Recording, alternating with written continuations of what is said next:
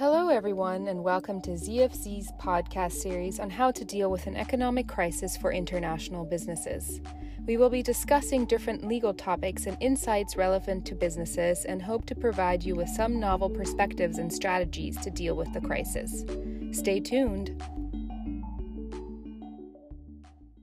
I am here in Mobile, Alabama right now. Here in the background, the port of Mobile, with the Austell shipyard at the back here, where they built the US Navy littoral combat ships. It is slightly windy. Initially, I had planned to shoot this at the beach on my morning walk, but it was in fact so windy that the audio was impossible to follow. This is part of our series on tools and strategies for international businesses during this crisis brought about by the coronavirus. So today we're going to talk about Rule B attachments.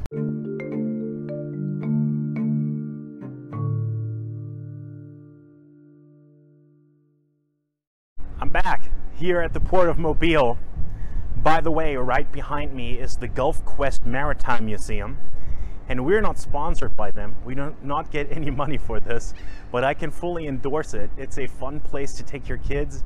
It is a lot of experiential learning about vessel operation and navigation, so it's definitely worth a visit. But now back to Rule B attachment under the supplemental rules to the Federal Rules of Civil Procedure in the US. All right, what is it used for? How do we use it? How does it fit into the tools and strategies for an international company in these times? Rule B attachment is based on the idea that if you have a maritime claim, you can attach intangible or tangible property of a vessel owner or your counterparty that you have a maritime claim against. You can use that to attach their property to obtain security for your claims and or obtain jurisdiction over them as defendants. It is in a way a companion to Rule C that is on vessel arrest, because they can work in conjunction with each other. Rule C gives you the right to arrest a vessel if you have a maritime lien on a vessel. It has to be that particular vessel. So let's say you have a maritime claim, a maritime contract, or a maritime tort. For our purposes, it is really the maritime contract that is of importance. For example, a charter party, a claim for a breach of a charter party, or you provided necessaries to a vessel, that contract is breached because it's not paid. And then you have a maritime lien on that vessel. What if that vessel is in a jurisdiction where you do not want to arrest? We handle international arrests not only in the US, but sometimes it is not a great idea to do it in that jurisdiction. Maybe you're looking to other jurisdictions to obtain security, and when you do, Rule B attachment can be a valuable tool. Under Rule B, you can attach intangible and tangible property of the vessel owner or counterparty. That means you can attach vessels, the bank accounts, accounts receivable. You can attach bonds and other tangible physical property. It is really only limited by the creativity of counsel, which means you have a lot of options, and options are generally a good thing. So what I'm getting at is the flexibility that you have under Rule B and the interplay between Rule C and Rule B, which is very helpful in these times where you are trying to obtain security for your claims and see what assets are available for that purpose. Now, we're going to talk about the elements of Rule B in just a moment. I just want to highlight that interplay is also what allows us to overcome some of the problems with Rule C arrests. For example, unlike many other countries, the United States do not allow in Rule C the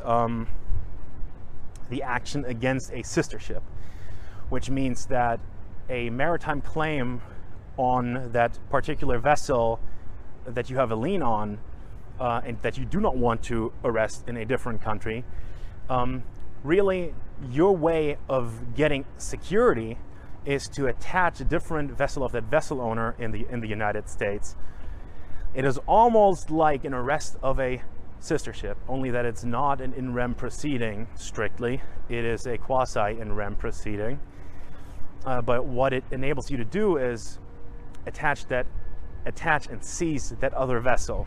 So this can also be combined with alter ego allegations. We're currently working on a case like that in the US. And that works to the effect of when ownership is unclear. Often in the maritime industry, special purpose vehicles are used as owners for vessels. It may not be on its face clear that ownership is the same. An alter ego allegation can help you across that hurdle and can help you attach that vessel just as if, and in fact, if that allegation is true, then on the basis that the vessel ownership is really the same among those two vessels, and you can attach a vessel that on its face may not look like it is under the same ownership, but it really is operationally and in terms of the benefits reaped. All right, so that is kind of the backdrop. Let's go into the elements. And I'm of course conscious of your time and want to keep this relatively short. So there's three main elements. Element one,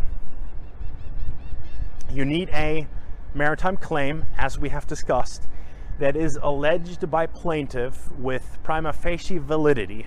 What that means is the maritime claim stemming from a maritime contract or maritime tort. I do not want to go into the ins and outs of that test, but for example, a charter party. Under US law, maritime contracts span a wide array of commercial relationships. Not a shipbuilding contract, as we all know, but plenty of others, very important for our clients. And you need a maritime claim to successfully allege a Rule B attachment, and that has to rise to the level of a valid prima facie claim. What that means is not answered the same by all courts in the US, so there is some divergence there. All right, moving on to the second point, and that is that the defendant cannot be found in the district. That is a two-part inquiry. Cannot be found in the district for purposes of personal jurisdiction, meaning there is no minimum contacts, there is no systematic and continuous business activity in that district, and also it is, that defendant is not available for service of process there. And the underlying idea is, if the defendant is there, sue them in court. Don't attach their property. All right. The third element is that the property has to be in the district, like a vessel calling on a port in a district, or historically, at least, EFTs passing through banks in New York. Now that mode of attachment was taken from us. On the other hand, there may be other ways to creatively find an equivalent. We have contemplated that freight can be, under certain circumstances, be held part of a vessel, and you can arrest in rem a vessel under Rule C. That may be possible for freight payments that pass through banks. If you want to discuss those options, get in touch with us. We're happy to discuss it. I think it goes a little bit into the weeds here for our purposes. But there has to be property in the district that you are seeking to attach. All right. There are some grounds to vacate the attachment, and that is important for us as commercial lawyers, because we do not only represent parties that try to attach or arrest, we also represent vessel owners. So from their perspective, really important, but also from the perspective of a commercial party that has their property, their non-vessel property attached. Same idea. So there is the way of alleging that so one or more of the elements of Rule B attachment is not or are not met. But there's also equitable grounds for vacatur, and those include that the defendant is present in an adjacent district. The idea behind that is across the river cases where it is a minute burden on the plaintiff to sue in that other district. Another ground is double security concerns. What if a plaintiff is attaching 10 vessels in 10 different districts for a rather small amount of money that they claim? So those concerns, really equitable concerns, the court looks at and says, all right, this goes too far. You have adequate security already and jurisdiction over the defendant, and vacates that attachment that this motion is brought for.